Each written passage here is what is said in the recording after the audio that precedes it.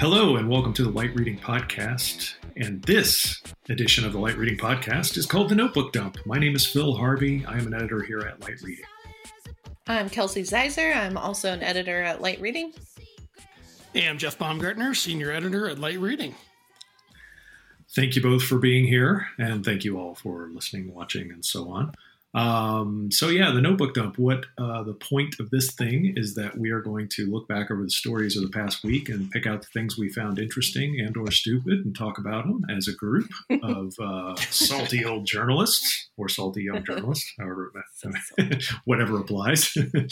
I'm going to start because who are you calling old, Phil? Jeff. I'm not going to argue. I'm with you there. Zing. Let's see. So this week we had an iPhone. Yes, seasoned. Yes. Seasoned. That's what we have to say when we get salt and pepper in our beard, right? And not in the food extra way. salty. All right. Salt and pepper. Had an iPhone launch or an iPhone announcement this week. The iPhone 14. Are we on 14? Yeah. Yes. iPhone 14. Yeah. Comes with all kinds of new capabilities, new camera. I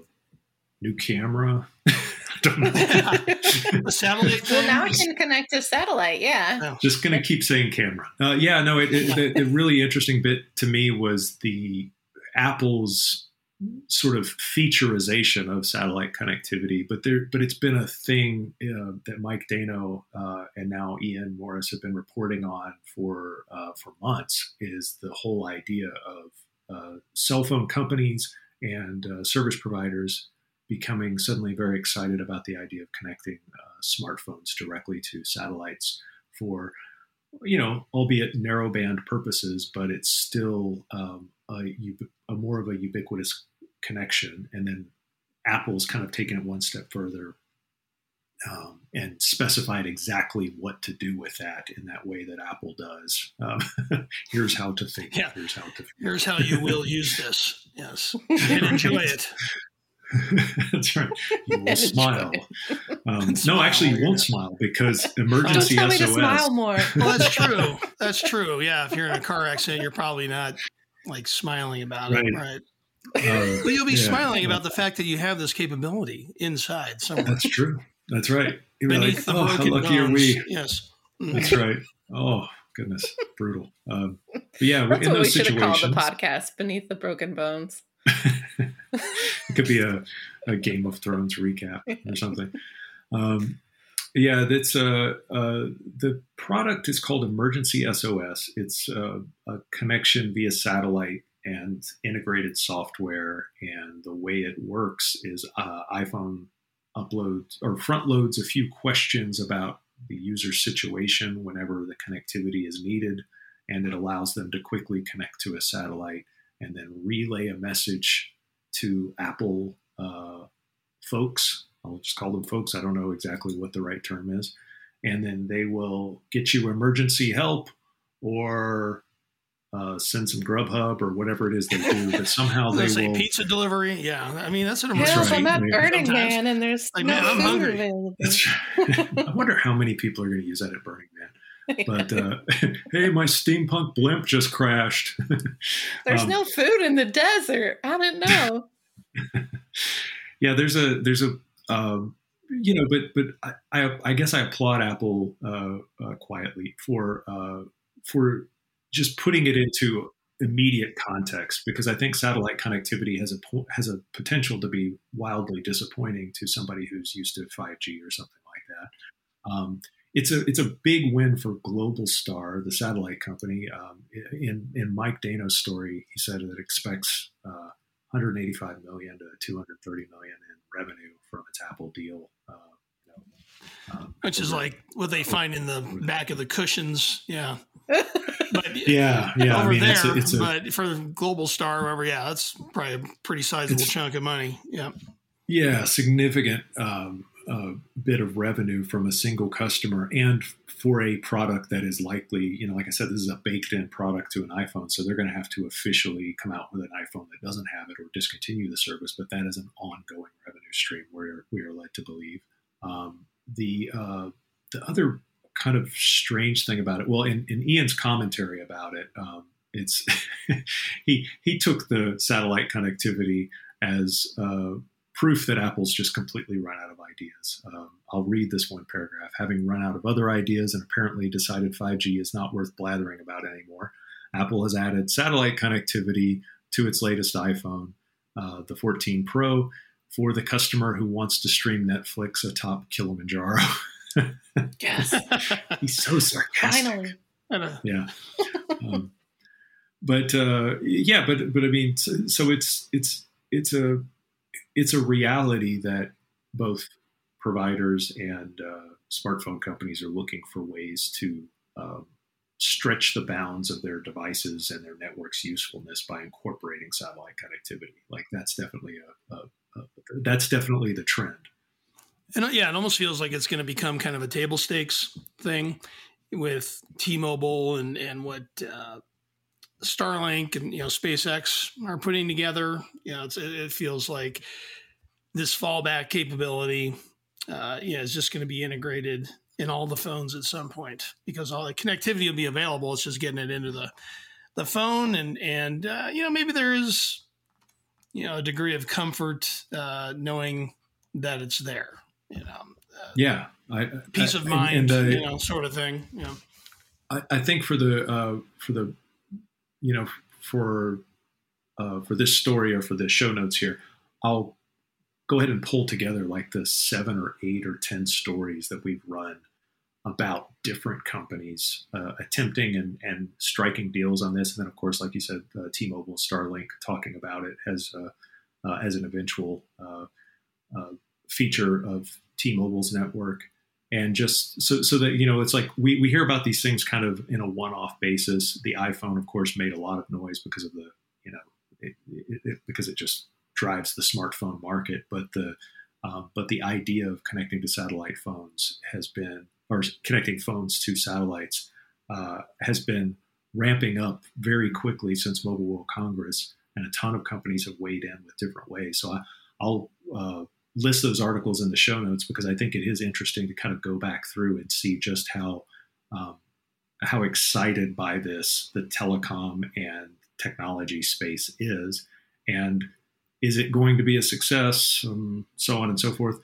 We have no idea. These things are just now getting off the ground and out into space apparently. So it'll be really interesting to see what features they end up unlocking for this, or whether or not it even makes a difference, whether it's just a, kind of a, I don't know, a posh feature to have on your phone that, calls the cops for you or whoever. It's like what is it? OnStar? It's something of an OnStar type thing. Yeah. The one in the cars. Yeah. That's an old GM thing. Let's go to Kelsey. Kelsey, what was in your notebook this week, or what was in somebody else's story that you thought was interesting? Let me see. Please read your notebook. Yes. This week I wrote about, I had fun with this headline. Virginia is for hyperscale data center lovers, because Virginia, since the late 60s, had this slogan that initially started as, Virginia is for mountain lovers, or Virginia is for beach lovers, and they shorten it to just Virginia is for lovers, and take that as you will. But apparently they love hyperscale data centers, because Virginia has over a third, or 35%, of U.S. hyperscale activity, especially in Northern Virginia, which is called Data Center Alley. So kind of fun fact. And this was all from Synergy Research Group. They'd been tracking where the hyperscale data centers were kind of concentrated over the past year, and seeing if there were any major changes. It seems like the answer was no. It's still mostly in Virginia. And then within the U.S. also concentrated on the West Coast, so California and Oregon. And then I think Ohio is starting to be a bigger spot for those data centers as well.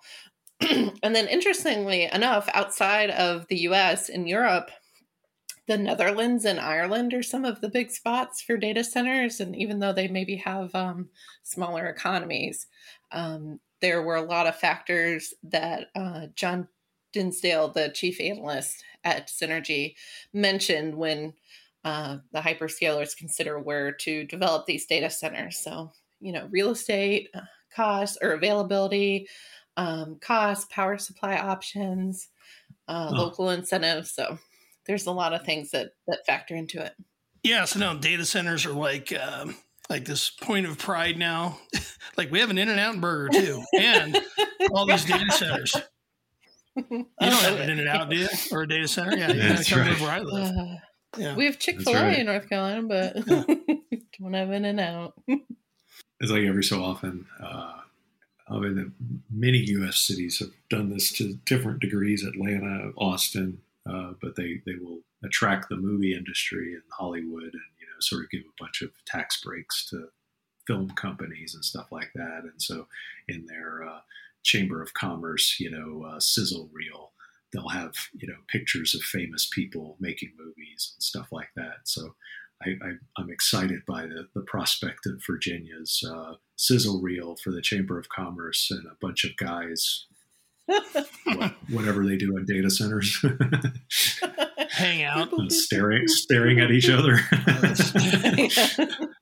drinking lots of coffee. Yeah, talking about code. Playing cards. Yeah, starting every sentence with "well, actually." Yeah. Anyway, it's quite an accomplishment to have such a concentration. It does kind of it is kind of, I don't know, scary, I guess, when you think about it. If they started calling something Data Center Alley, that means there's with the extreme weather that we're having literally everywhere, I would think the opposite strategy would be employed. Let's spread these suckers out as far as we can. But yeah, and Amazon's about to build. They put in a request to build 900,000 square feet. I think it's going to be two 450,000 square foot buildings in Western Prince William County in Northern Virginia. So they're still going all in on that area. But like you said, we had those Google data centers, and I think it was Amazon too in the UK that shut down a few weeks ago because of the extreme weather. So it makes you wonder, do you put all your eggs in the same hyperscale basket? Yeah.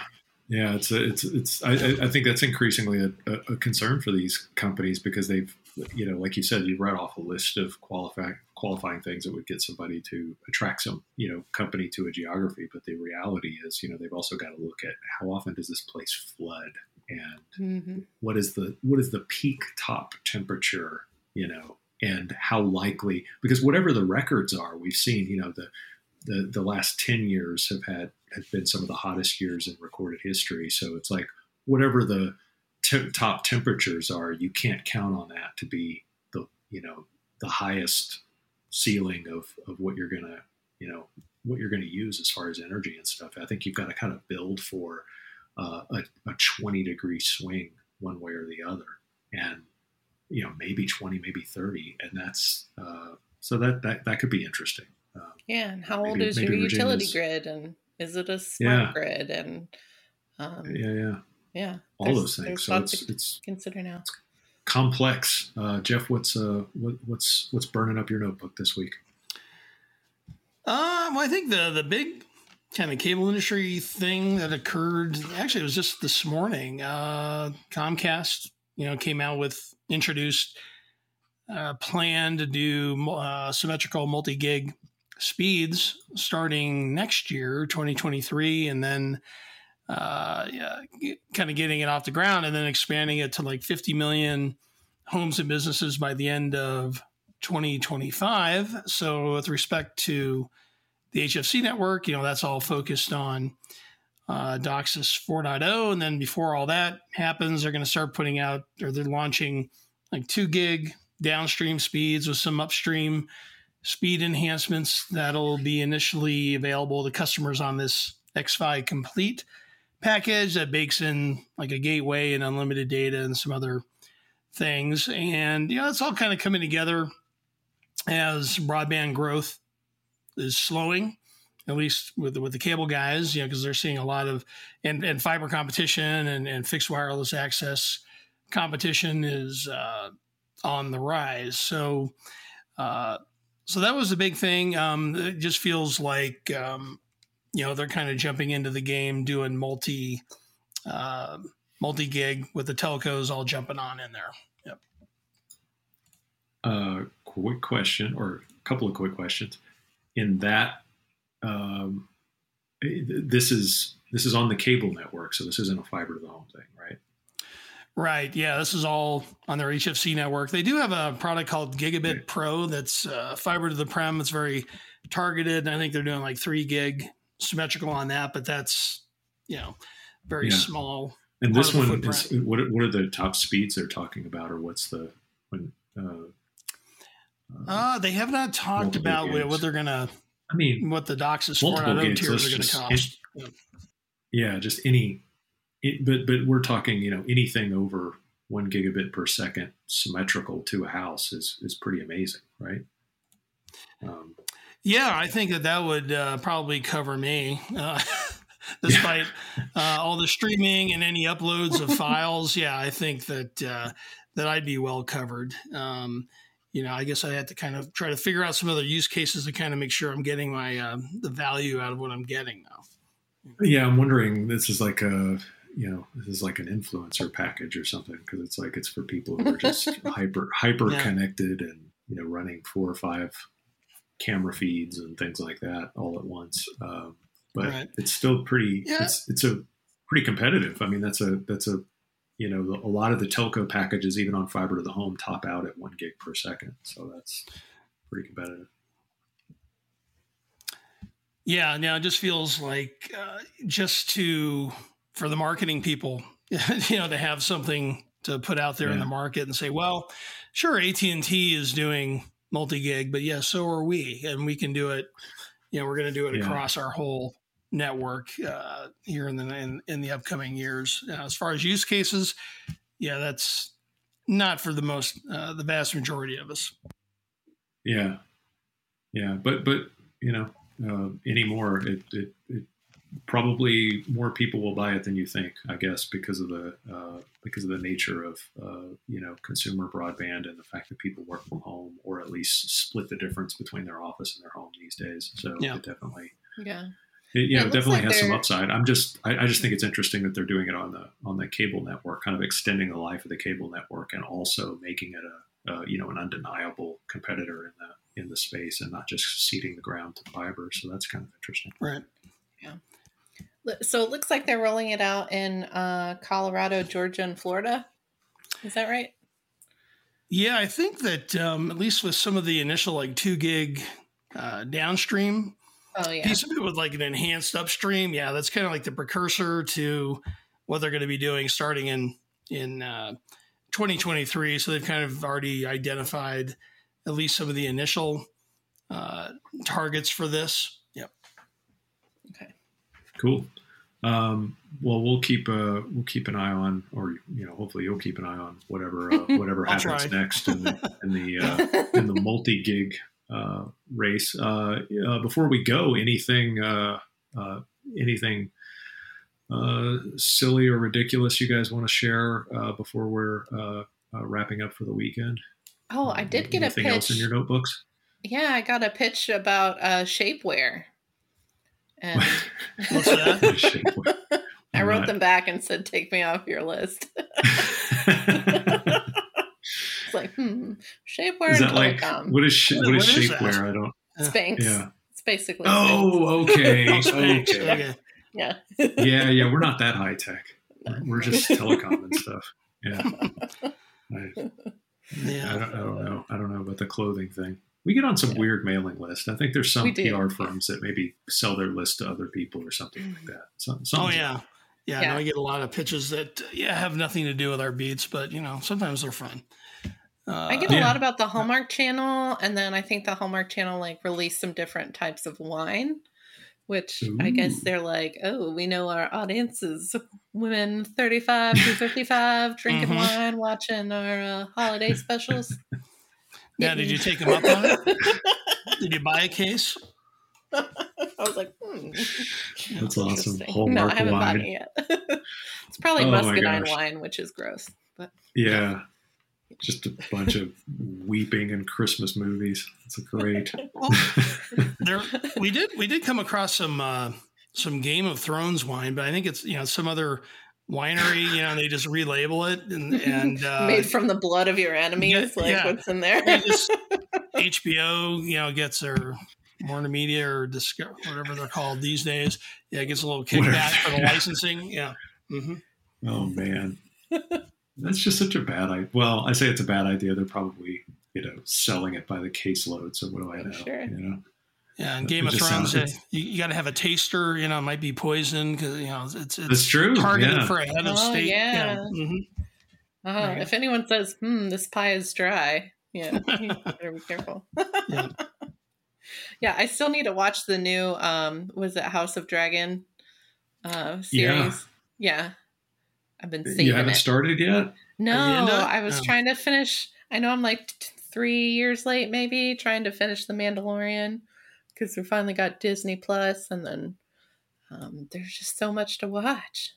Well, Star Wars stuff is timeless, so you can come back to that anytime. Okay. It's always a galaxy far, far away. The galaxies never get closer, and it never gets sooner in time. It's always long ago, always far, far away. You can come back to it anytime. I guess the same holds true for Game of Thrones, though. It's not like that's contemporary either.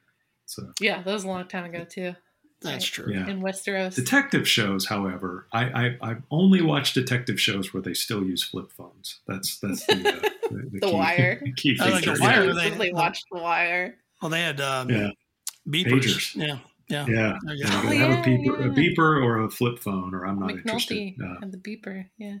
I do want to see some plot device. Okay, maybe that's the ending question. Do you think the SOS thing from Apple will be used in a motion picture, and how soon do you think this will be incorporated? Oh, in satellite? It's got to be. It's got to be like going back to what Ian was talking about. Maybe some mountain climbers, and they get stuck in a snowstorm, and how do you get connected, or you're out on a raft, Yeah. I don't know. I think it's going to be like question, a survival thing. Yeah.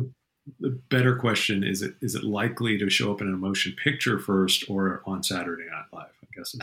Yeah. What I would love to see is somebody go back and edit it into old movies where it could have solved it within the first few minutes, put it into Castaway, into Lost. What else? Yeah. Cliffhanger. That's one of my favorites. I know.